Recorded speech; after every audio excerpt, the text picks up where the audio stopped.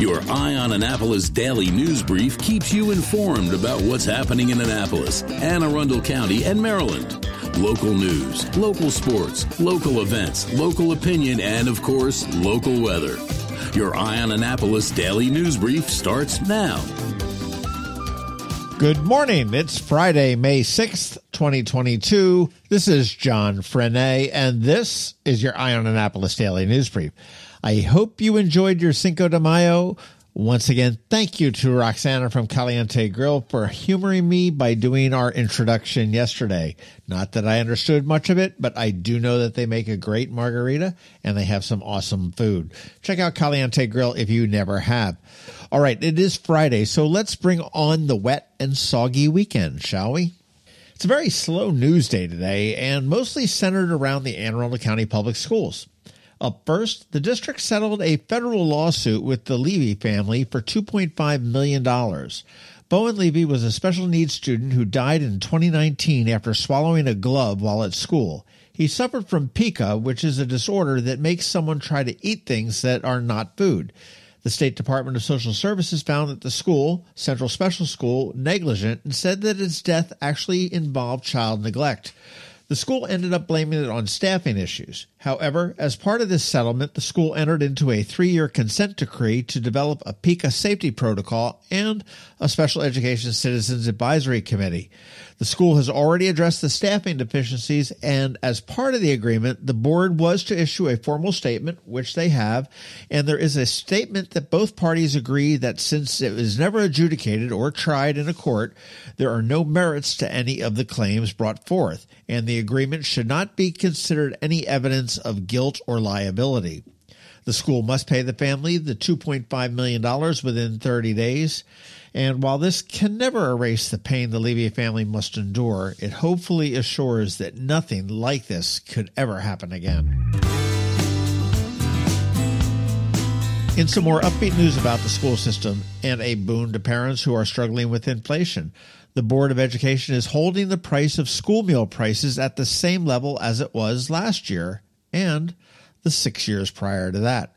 Breakfast is at $1.50, lunch for elementary school kids is $2.75, and middle and high schoolers are $3. Milk stays steady at 55 cents. And here's something I didn't realize. Food services is not part of the county budget for schools. They actually sustain themselves on federal reimbursements, state funding, and the sale of the meals. Interesting. As we begin a wrap, see, I told you it was a late news day. Our own Ann Alsina from Covington, Alsina was lauded by her alma mater, the University of Florida. She was named a Gator 100 for being one of the fastest growing businesses led or owned by an alumni of the school. You need to have been in business for 5 or more years and have seen revenues exceeding $250,000 for the past 3 years. And then the books are examined by the independent accounting firm of Ernst & Young to determine the ranking. So congrats to Anne and her team on becoming Gator 100s. With the weather for this weekend, I am going to offer a few events with the caveat that you need to check the socials or websites before you head out to make sure that they are still going to happen. But the Historic Annapolis's annual plant sale is going on at the Pecos House and Gardens. That's tomorrow and Sunday from 10 a.m. to 4 p.m. both days.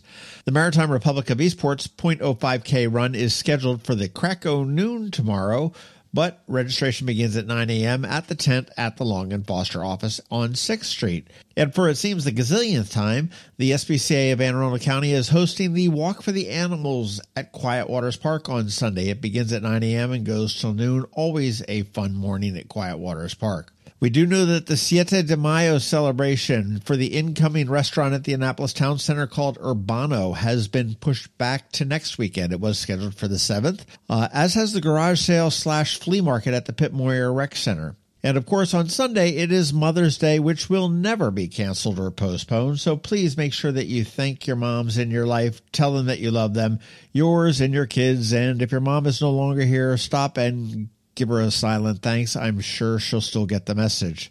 Looking into midweek next week, Homestead Gardens is having a GNO or a girls' night out on Thursday the 12th. Free booze, free food, and discounts. Rumor has it these are a lot of fun, but hey, I wouldn't know. They never have a boys' night out.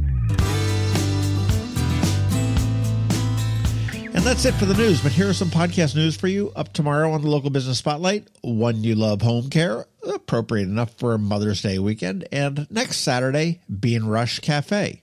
And finally, as always, thank you for listening, and if you are somewhere where you can leave us a rating or a review, please do that, and make sure that you let your friends, family, and colleagues all know to give us a follow, because it really, really does help us. A quick thank you to our sponsors for today's Daily News Brief, the Arts Council of Anne Arundel County, who will be hosting their gala, Paint the Town, on the 14th, Solar Energy Services, and the Christy Neidhart team of Northrop Realty, a Long and Foster company.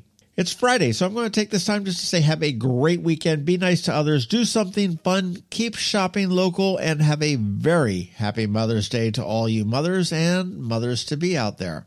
Other than that, we'll see you on Monday. Now hang tight. George Young from DC MDVA Weather is here with your locally forecast weather report.